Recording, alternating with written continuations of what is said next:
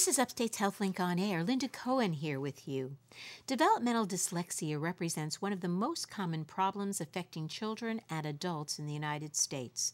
The prevalence of dyslexia is estimated to range from 5 to 17% of school-aged children, with as many as 40% of the entire population reading below grade level.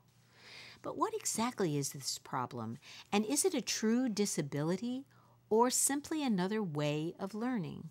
Here with more on this is Dr. George Starr. He's Emeritus Clinical Professor of Pediatrics at Upstate Medical University. Welcome, Dr. Starr. Thanks for coming in. Thank you. So let's begin by defining what we mean when we say dyslexia. What exactly is it? It's difficulty with the reading and writing process, spelling, those areas of information transmission. In people who would otherwise, you would assume their language skills from on an apparent level seem to be developing with otherwise normally. Intelligence, yes. So it seems like it's one of the most common problems and carefully studied of the so-called learning disabilities. But is it truly a primary problem in and of itself? Tell us more about your understanding of what you think it is now. I believe it's related to family inheritance, and we see families where reading and writing skills are poor. And the way I think about it is about thinking about the origins of language in human beings. We've been on the planet for close to 3 million years, but we've only had spoken language, the ability to name things and talk about things with other human beings for as little as 100 to 200,000 years, and possibly as little as 55,000 years when Homo sapiens sapiens came on the planet, and that's us. So you're talking about oral language now, spoken language. Which is a form of code. And there was a mutation, possibly in something called a FOXP2 gene, which is present in other mammals, but this mutation possibly gave us the ability to have this type of coded communication, which we call language. But that's getting back to oral language. Right. But now we are talking about a difficulty that has arisen in written language, in a secondary form of language, or a secondary symbol system that we have basically based upon our spoken oral language. And that's reading and writing are only have been present in human beings for perhaps 6,000 to 8,000 years, and occurred when we changed over from hunter-gatherers to farmers after the recession of the last ice age about 10,000 years ago, when we began farming and raising animals. And people are able to support a larger population through farming than through hunter-gathering. And so that we saw the rise of cities and then civilizations and the rise of commerce. And commerce, I gave you 3 bags of grain and you gave me 2 sheep, often requires some form of record keeping. And that was the beginning of some kind of writing process, which began with pictographs and hieroglyphics, and then finally evolved into forms of alphabets. So you very, very articulately and eruditely have laid out kind of the evolution of both spoken language and written language. But what you're postulating here is that something has gone awry in some people, where their ability to make the transition or translate the oral or spoken language into the written symbol system is malfunctioning in some way.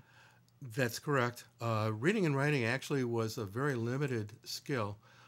6,000 to 8,000 years ago, there were only a few people who were trained in writing and reading. And it's only the last couple of 100 years where reading and writing has become expected to be a universal skill.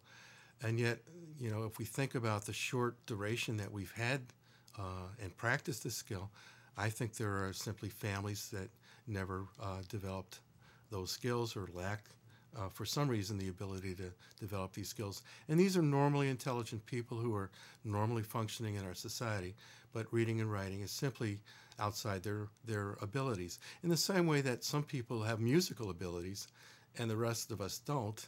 If our survival depended on being able to sing, some of us wouldn't survive. That's a very interesting perspective. So basically, what you're suggesting, and others have suggested, that some kind of a deficit in the ability to process what we already know, which is our language, that we know by sound and by ability to reproduce that sound, that some of these people, some large percentage of people, have the difficulty in taking that to the level of doing it from a visual symbol system Spatial in some system, way. yeah. And it's a form of genetic process where some of us have that skill and some of us don't. In the same way, some of us can sing and some of us can't. Some of us have math abilities and some of us don't. And so I think of reading and writing as being one of those special skill sets that most of us have, but some of us don't. And some of the people who don't are just normally intelligent, just like the rest of us. If you're just joining us, you're listening to Upstate's HealthLink on Air. I'm Linda Cohen, along with pediatrician Dr. George Starr. We're talking about dyslexia. Well, I guess the question here is, well, let me just give you a little sidebar question. How is this type of difficulty with reading and writing? Is it the same or different than the problem we see with reading failure in areas of either high poverty or poor, ineffective schools? I think they're different problems. Here, with children with dyslexia, even when there's early reading experiences with families and in schools, these children still have difficulty with the reading process. But in high poverty areas where parents don't feel they have the ability or don't take the time to read to their kids early on, these kids lack the experience of exposure to language in spoken and written form, and so they often will have difficulty with language in school. So in your opinion, it's really a little bit of a different, one is more culturally or educationally developed. That's correct. Or the and lack other, thereof and the other is inherited. Is more of inherited and a kind of a So genetically that even determined with thing. good exposure to reading and writing early on, some people struggle with this particular skill set. So that's my next question. So then how does all of this, the existence of this inability or difficulty, how does this impact on the development of the child, and how about in terms of appropriate interventions for those types of children and adults?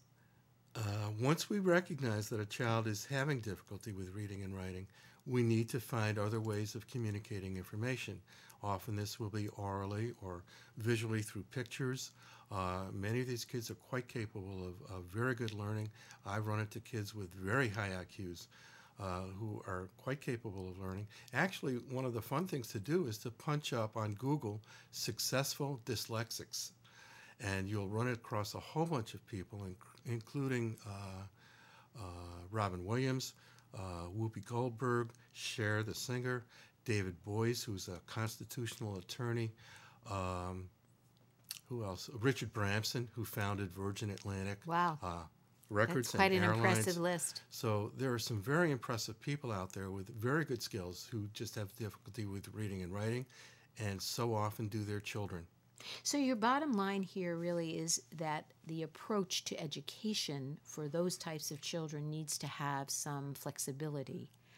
And Yes, and well that- said, yeah. And not only to try to teach them to read and write the way we read and write, but to try to find other strategies for educating. For educating. And providing them with the information. Yes. And one would think today, with our advanced technologies and basically multidisciplinary ways of, or multi-sensory ways of getting information, and this would be a good age to be dyslexic, one would think. I wonder if that's actually true.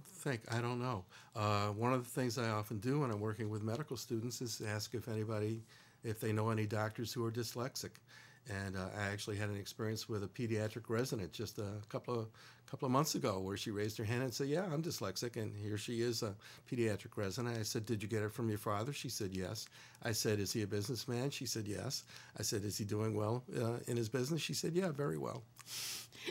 So are there other experiences that you've had, not only in this case, but with children that you've taken care of over the years that you've seen that either have had positive educational responses or perhaps negative ones? I've seen both.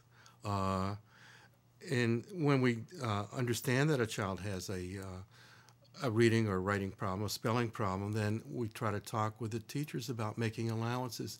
If the thought content is good in what they're writing, even if their spelling is terrible, we try to give them credit for the thought and the ability to put their ideas together.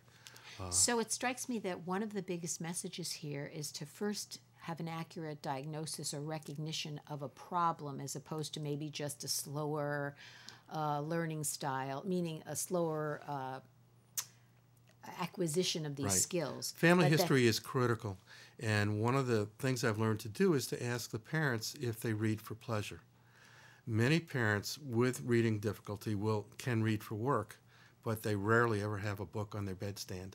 And so that's one way to get at a family history of reading difficulty. One of the children I saw early on was a 7-year-old girl, second grade, who had problems in school, reading and writing. And I asked her parents, do you read and write? And her mom says, oh, yeah, I read a book a week. And dad says, well, I can read for work. And mom says, yeah, but you don't read otherwise. He says, well, I'm a bus driver. I don't need to read.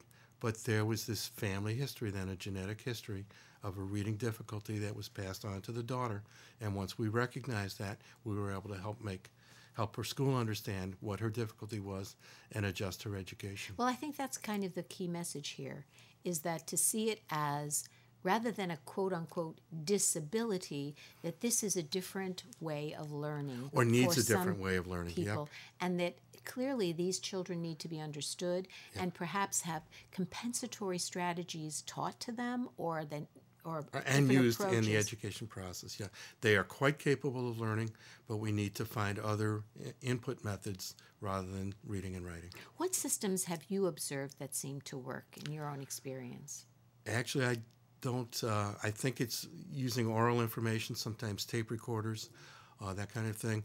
Many children with reading disabilities will actually learn to read. It's slow, it's laborious, but sometimes they find it's actually faster than using a tape-recorded textbooks. So usually there are workarounds, and every student finds their own way. And I'm sure that even at the higher education level, that there are these kids struggling. And once again, because of all the technology available these days, one would think that there would be ways of coping. But your Yes. point here is that this is not a disability as much as it is a difference they've inherited. It's in the not way brain damage. It's the way they process information. The way they process and information. our expectations culturally. Our cultural expectations. Do you need to read and write if you grow up in the jungles of South America? No. Reading and writing is a highly technical type of process in highly developed societies. Yeah. And only 200 of the languages on this planet out of 6,000 have a written component. So it's not a very common type of thing. There's a language person, John McWhorter, who talks about writing being an artifice. Very interesting. Very interesting perspective. I appreciate it very much. Thanks for coming in. Very enlightening. My guest has been Dr. George Starr, Emeritus Clinical Professor of Pediatrics at Upstate Medical University. I'm Linda Cohen, and you're listening to Upstate's HealthLink on Air.